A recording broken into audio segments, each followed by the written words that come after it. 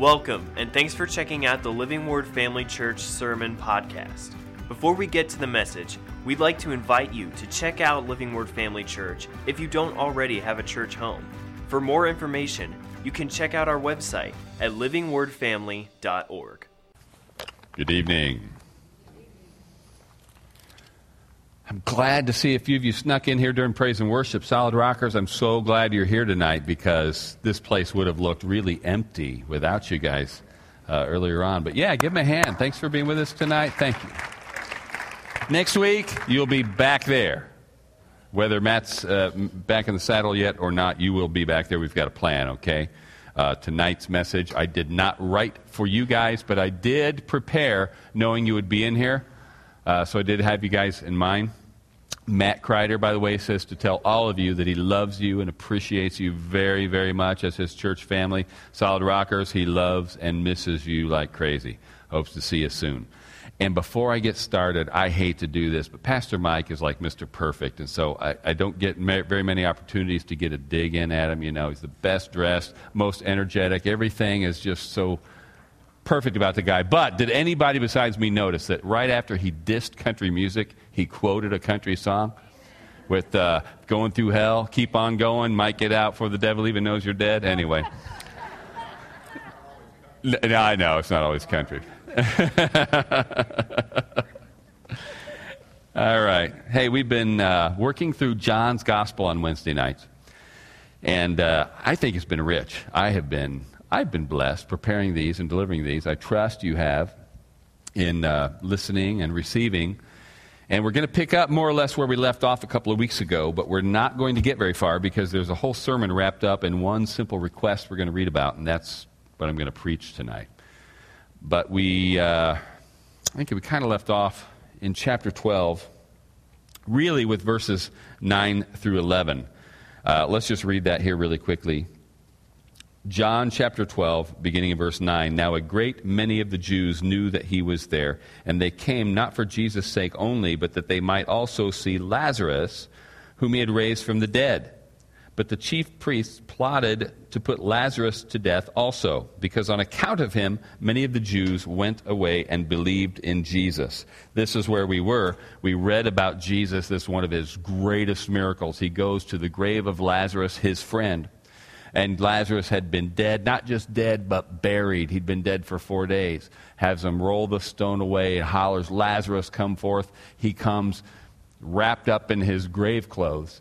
And everybody there witnesses this resurrection. Now, prior to that, these chief priests, the Jewish authorities, had already begun to plot to put Jesus to death. And we can't rehash all of their reasoning. We know ultimately the devil was behind this, but actually, ultimately, God was behind this because he's going to lay down his life, but this was not a godly motive that they had. They felt threatened. Their authority, their public standing, everything they loved about their life was threatened by Jesus and his ministry. And not only that, they thought that if the people really got behind Jesus as the Messiah, what this would turn out to be was a revolt that Rome would have no choice but to stomp down on. And so they saw their whole way of life threatened, not just their own personal authority, but they thought this can't end well. If the Roman government sees the people rise up getting behind Jesus, they're going to quell this thing as an uprising, and their foot will be on our necks again. So their idea was, better that Jesus die than all of us go back under this kind of a yoke of bondage to Rome, even though they really already were. So, as they no sooner make this decision than Jesus goes to Bethany, raises Lazarus from the dead, and we see that the chief priests decide, you know what, we're going to have to kill him too.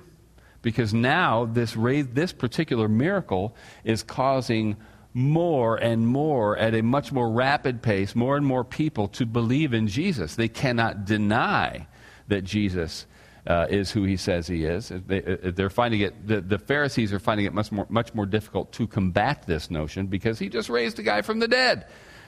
strange that they don't stop themselves and consider the implications. Well, he did raise a guy from the dead. Maybe we need to rethink some things. No, instead, they're like, let's just kill Lazarus too. So, now we did skip ahead and we read toward the end of chapter 12 where we talked about how some of the Jewish authorities actually believed in Jesus, but they didn't confess him. And Romans 10, chapter 9 says, you believe and confess unto salvation. Now, they believed because they were smart and they couldn't deny the things that their eyes told them, but they didn't confess because it says they loved the praise of men more than the praise of God. So we'll get to that again. But I kind of want to pick it up here, and so we will, beginning in verse 12. Still in John chapter 12, verse 12, the next day, a great multitude that had come to the feast, when they heard that Jesus was coming to Jerusalem, took branches of palm trees and went out to meet him and cried out, Hosanna! Blessed is he who comes in the name of the Lord, the King of Israel.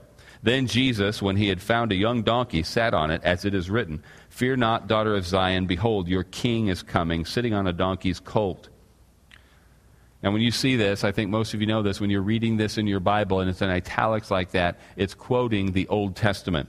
His disciples, verse 16, did not understand these things at first, but when Jesus was glorified, then they remembered that these things were written about him and that they had done these things to him.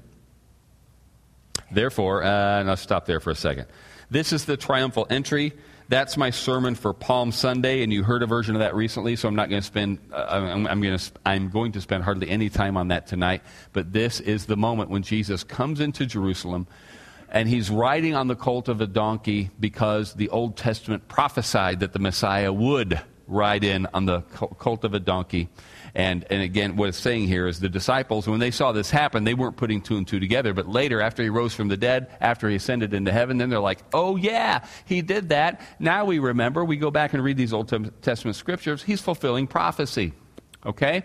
So, and as he comes in, the people are behind him saying, Hosanna, save now. If you're the Messiah, be the Messiah. Lead us in a rebellion against Rome. All this stuff. There's a great sermon wrapped up in there. I just don't have time to preach it tonight, so we're going to move on. And look at verse 17. Read the next few verses. Therefore the people who were with him when he called Lazarus out of his tomb and raised him from the dead bore witness.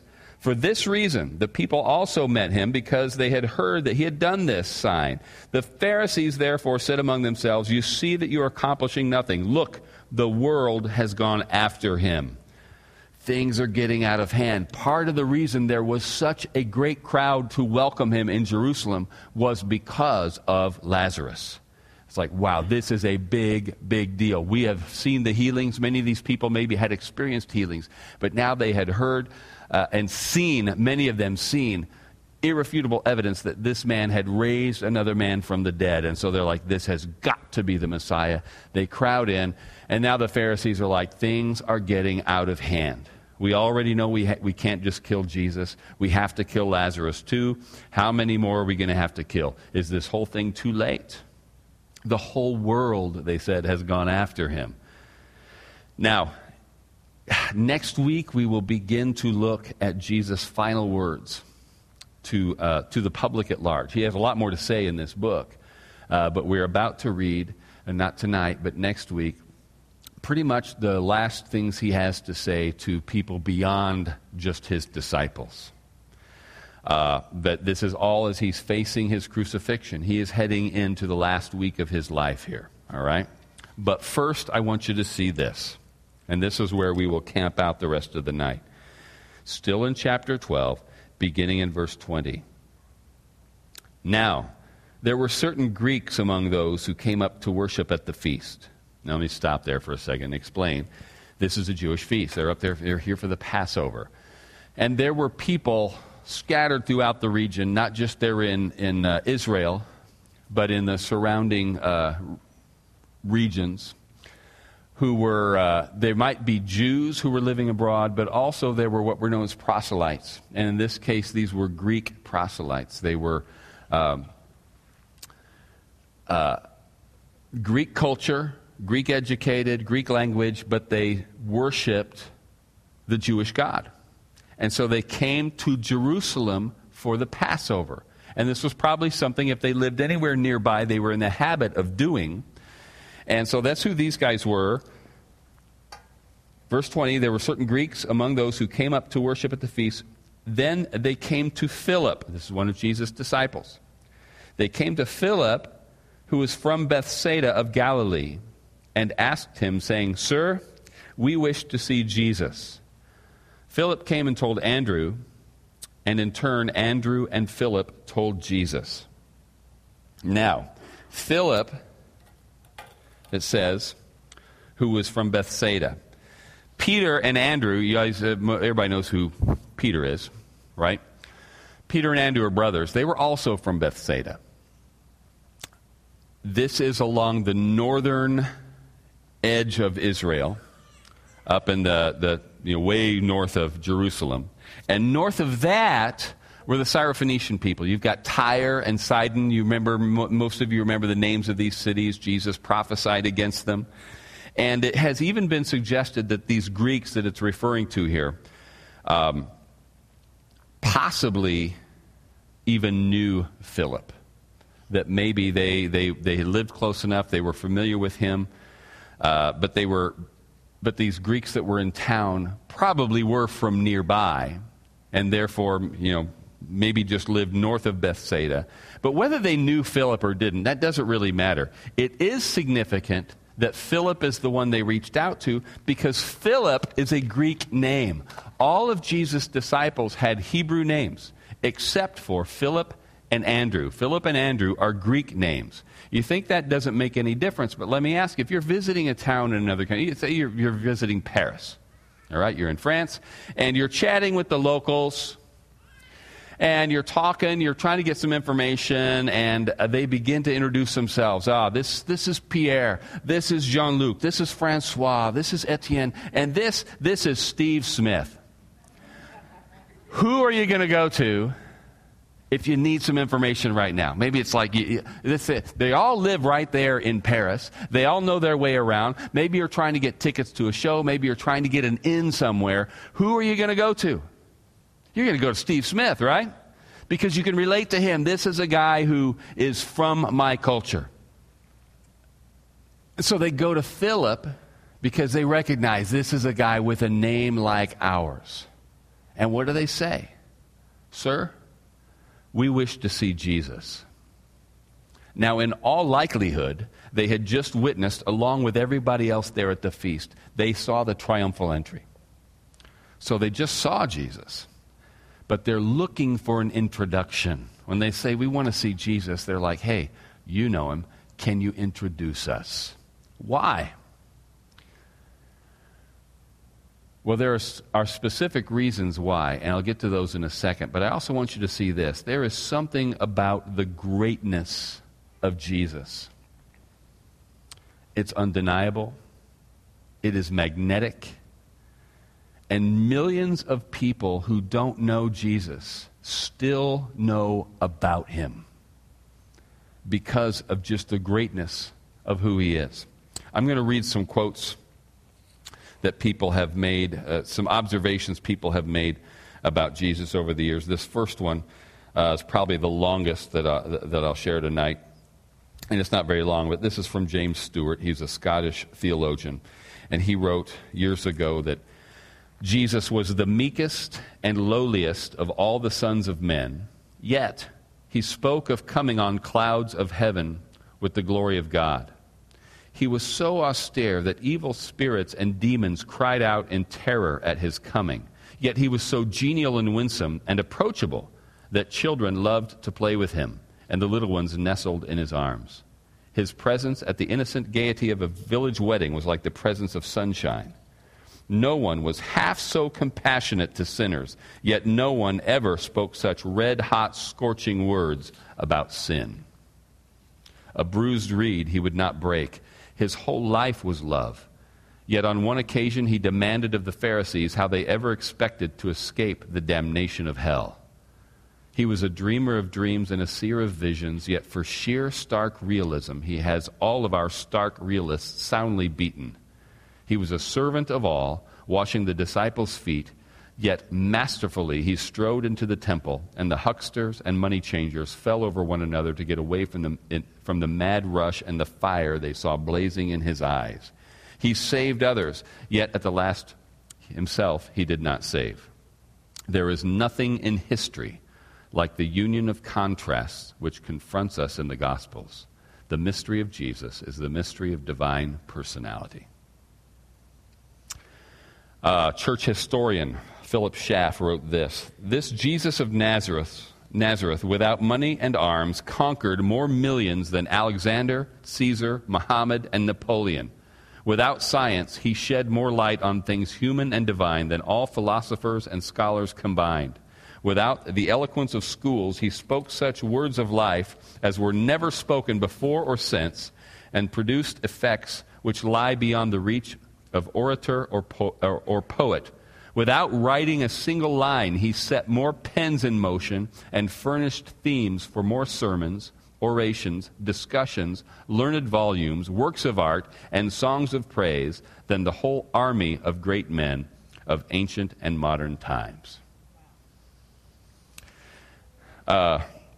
Historian William Lecky. William Lecky, by the way, was not a believer, late 1800s, early 1900s, Irish historian. He was a skeptic, and he had some harsh things to say about the church, but he said this: "Jesus has exercised so deep an influence that it may be truly said that the simple record of 3 short years of active life has done more to regenerate and soften mankind than all the disquisitions of philosophers and all the exhortations of moralists. This has indeed been the wellspring of whatever is best and purest in the Christian life." And H.G. Wells, also not a believer, said this. He was a novelist and historian. He said, "I am an historian. I am not a believer, but I must confess as a historian that this penniless preacher from Nazareth is irrevocably the very center of history. Jesus Christ is easily the most dominant figure in all history."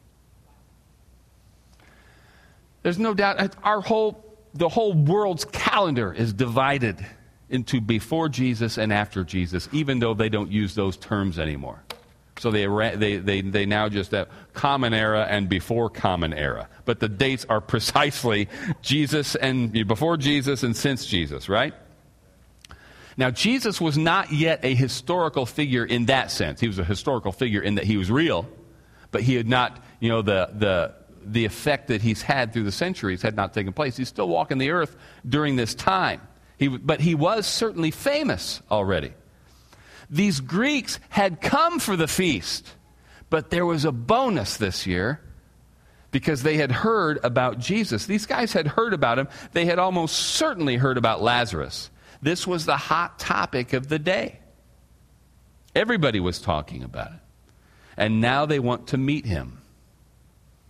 And who do they ask? The person in this group that is most like themselves.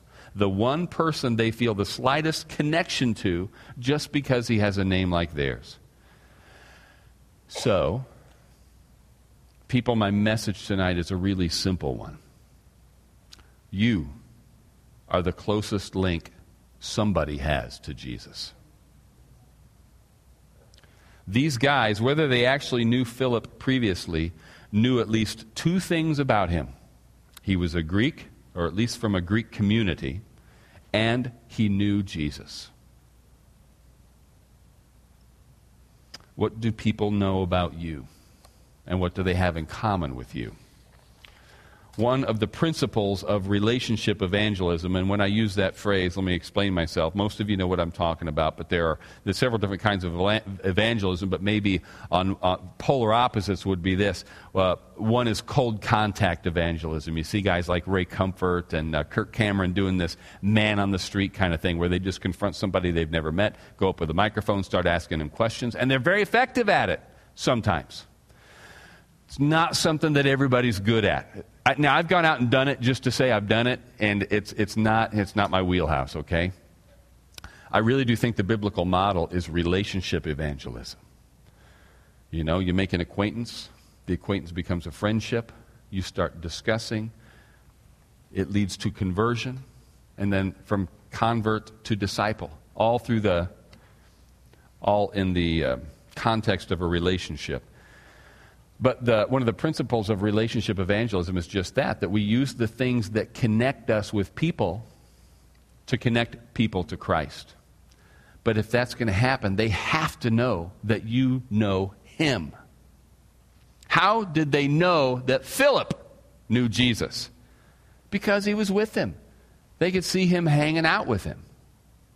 I don't think they had T-shirts on that said security or staff or anything like that. There was something about the way he moved in the certain circles there in proximity to Jesus that made them understand that this is a guy who knows him. This is a guy who can introduce us. Now, people might not be able to see it like that with us. The physical Jesus is not walking around with us. But let me ask you this. You ever notice this? I'll start with this. Parents. I know I'm not the only one. Do you know when your child comes home and they start talking, have there been times at least when you're like, I know exactly who they've been hanging out with the last couple hours because of the way they're talking? I'm not saying because they're cussing or anything like that. I'm just talking about the things they're talking about, the way they're carrying themselves. They're like, you've been hanging out with so-and-so, haven't you? Anybody know what I'm talking about? Does any other parent know what I'm talking about in here? Yeah. Friends. Now youth, never mind parents. How many of you have friends? And you're like, you love them, but it's like sometimes you grit your teeth. It's like, they're always like this after they've been hanging out with so-and-so. Do you know what I'm talking about? Look at all those hands. Yeah, there are. See, what happens? You become like who you hang around, whether you mean to or not. This was something in the Army that was a constant joke. There's a language called Army Creole, which simply means it's peppered with a lot of cuss words. And people, I used to hear it in the field all the time. People are like, what am I going to do when we go back home? I've got to learn to speak without this again. You know, just when you're around guys who talk a certain way, it's very easy to start talking a certain way, and sometimes it's hard to shut that off. You become like who you hang around. So number one, be careful who you hang around. If you want to become a certain way, then hang out with certain people and avoid others. But also there's this. If people are going to know, if they're going to come to you, ever, and this is like anybody who has a heart to see people come to Christ, it's like the dream scenario to have somebody come up and say, can you tell me about Jesus? You know, sometimes we rack our brain. How can I work Jesus into the conversation? I feel like I need to be preaching the gospel. Jesus did say to share. How do I ever, you're looking for ways to shoehorn him into the conversation. These guys just come up to Philip. We want to meet Jesus. Wouldn't that be great? It'd be great for most of us.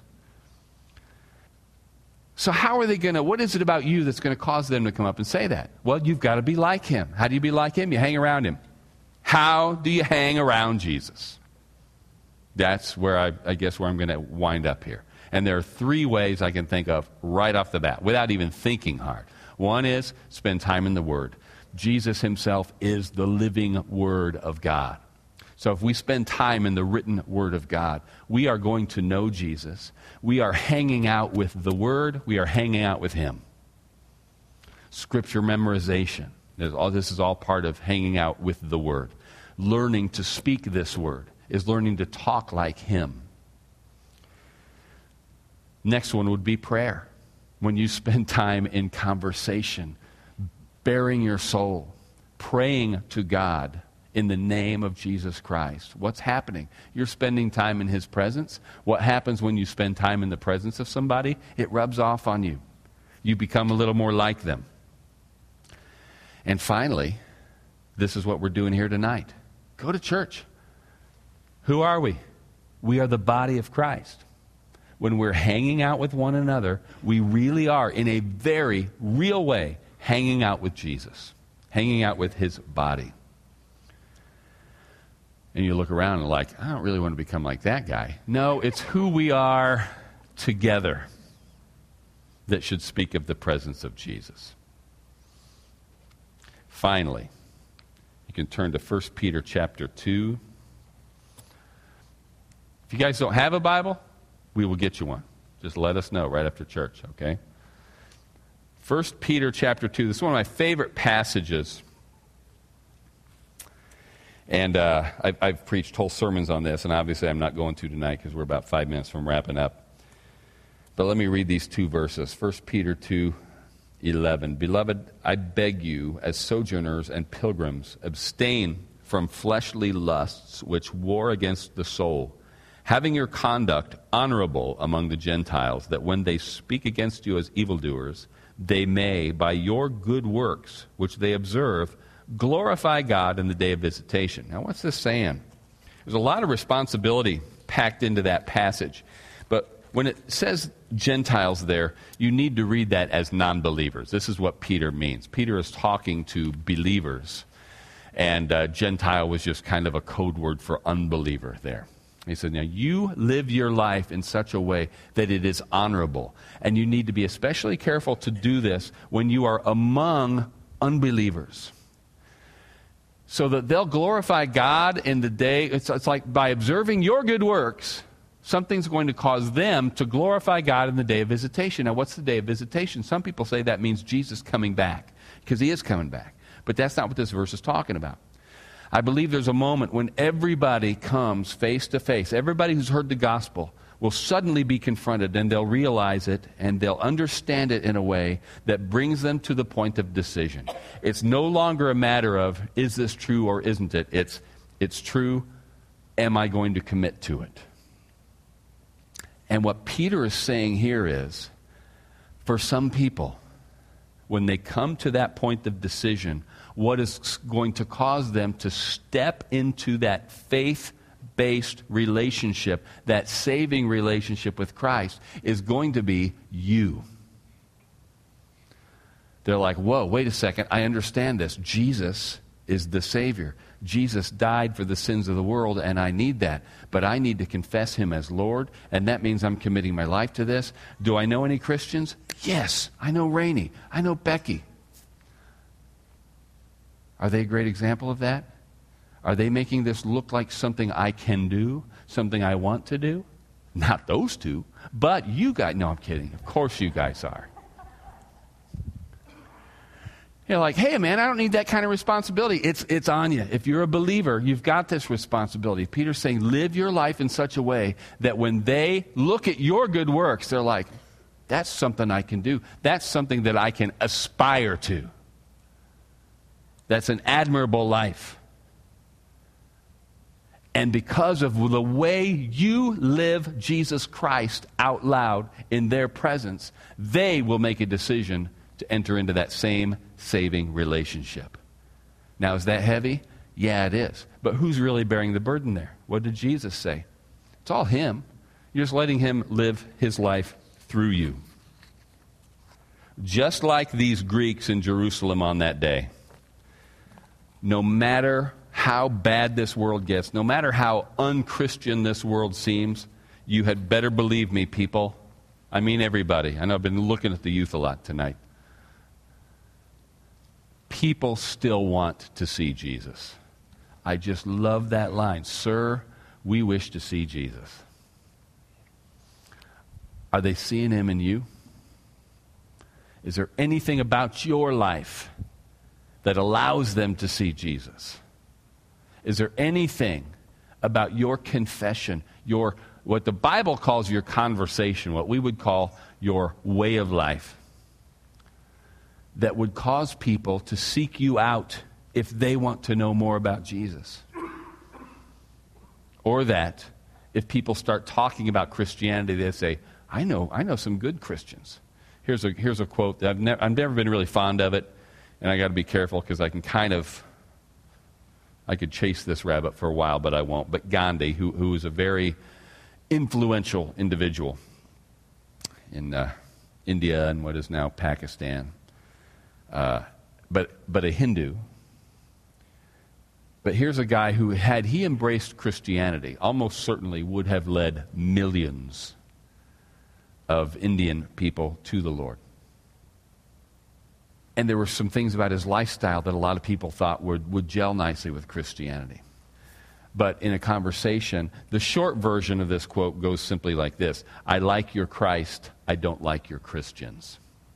The longer version, and the first one I heard, went like this: I have read the Bible, I've studied the life of Jesus and found him to be a fascinating man. I might perhaps have become a Christian had I never met one. Now, I have to tell you two things very quickly. One is, I would not want to be Gandhi and have that as my excuse when I'm standing before Jesus Christ as judge of the earth. But I also wouldn't want to be one of the Christians he met that led him to make that statement. I want to live my life in such a way that when somebody meets me, I'm not the reason they don't become a Christian. I want to be a reason where I want to be at least one step in the process where they're like, yeah, Scott Millis spoke something into my life. Scott Millis lived his life in such a way that made me admire Christianity, even if I didn't like all of them. Even if I didn't agree with some of the teachings, I can't say that he didn't live his life consistently. There are a lot of blessings that belong to us as believers. There's no question about it. And it's right and proper that we celebrate those things. But every now and then we also have to look at different streams of truth in this thing. And one of them is this. Sometimes people choose against Christ not because they don't find him compelling, not because that there's some deep struggle with the whole truth issue, but because they look at Christianity and think, it's just too hard. G.K. Chesterton said that. He said the trouble with Christianity is not that it has been tried and found wanting, but that it has been found difficult and left untried. Christianity is not for wussies. That's the Message version. It takes strength. It takes courage. You think, well, that leaves me out. I'm weak and I'm scared. But he gives you the strength and he gives you the courage. He gives you everything you need to follow him. Once you recognize it as true, don't deny it. So a couple invitations for you. Number one, if you've never made Jesus Christ your Lord, I reference this, now I'll quote it. Romans 10:9 says, if you will confess with your mouth the Lord Jesus Christ and believe in your heart God has raised him from the dead, you will be saved. If you've never been saved because you've never made that confession, I'm inviting you to get saved tonight. As soon as we start singing, I want you to come down and let me pray with you. If you're a believer, or you think you are because you prayed that prayer, I asked Jesus in my heart, I wanted to be saved, but you know in your heart of hearts that you have not been living the life we've been describing tonight, and you want to, maybe you need to rededicate yourself. Maybe you need to recommit. Maybe you're like, Scott, I want to. I've never not wanted to. I lack the boldness. We see them praying for boldness in the early chapters of Acts, and God answers them. And he answers them so powerfully, the place shakes. And if you would just like me to agree with you Scott, I just want to do better at this. I've never doubted Jesus Christ. I've never doubted my salvation. I just want to be stronger. I want to be better. Come up here and let me pray with you. I'll just pray with you for boldness. I'll just agree with you. You know, there's power in agreement. You need to be baptized with the Holy Spirit. That's where that boldness and power comes from. Maybe you say, I've been saved. I asked Jesus into my heart, but I've never been filled with the Spirit. Jesus said that's where you receive the power to be my witnesses. It is inconsistent, and you're deceived if you say, you know what? I never want to be a bold witness for Christ. I just want to be saved. You can't have it. He doesn't give you that option. He says, if I'm going to be your Savior, I'm going to be your Lord, and I'm going to use you. So if you want to yield yourself to him tonight, be used in new, bigger ways, be refilled, filled with boldness, come up here and let me pray with you. Heavenly Father, thank you for your word. Father, we know there's a world out there that wants to see Jesus. And our prayer, Lord God, is that you fill us afresh with your Holy Spirit so that they see Jesus in us. So that when they ask us, we have the right answers. Give us wisdom, give us boldness, and give us opportunities to share that wisdom, exercise that boldness for the gospel. I pray, Lord, if there's anybody in here who needs salvation, who has never come to that saving relationship through the finished work of Jesus Christ, that you would convict them of their need and grant them the boldness, the wisdom, the humility to come and receive that gift tonight. And that you would also move on anybody in here who needs to respond, to recommit, to be baptized in the Holy Spirit, to receive fresh boldness.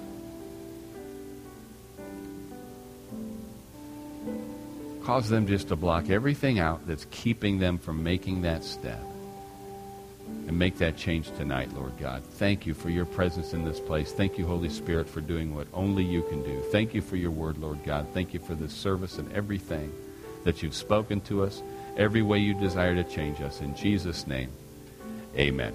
Thanks for listening. We hope that this message encouraged and equipped you in your walk with Christ. Make sure to follow us on Facebook or Instagram to stay updated with what's going on at Living Word Family Church. Have a great day.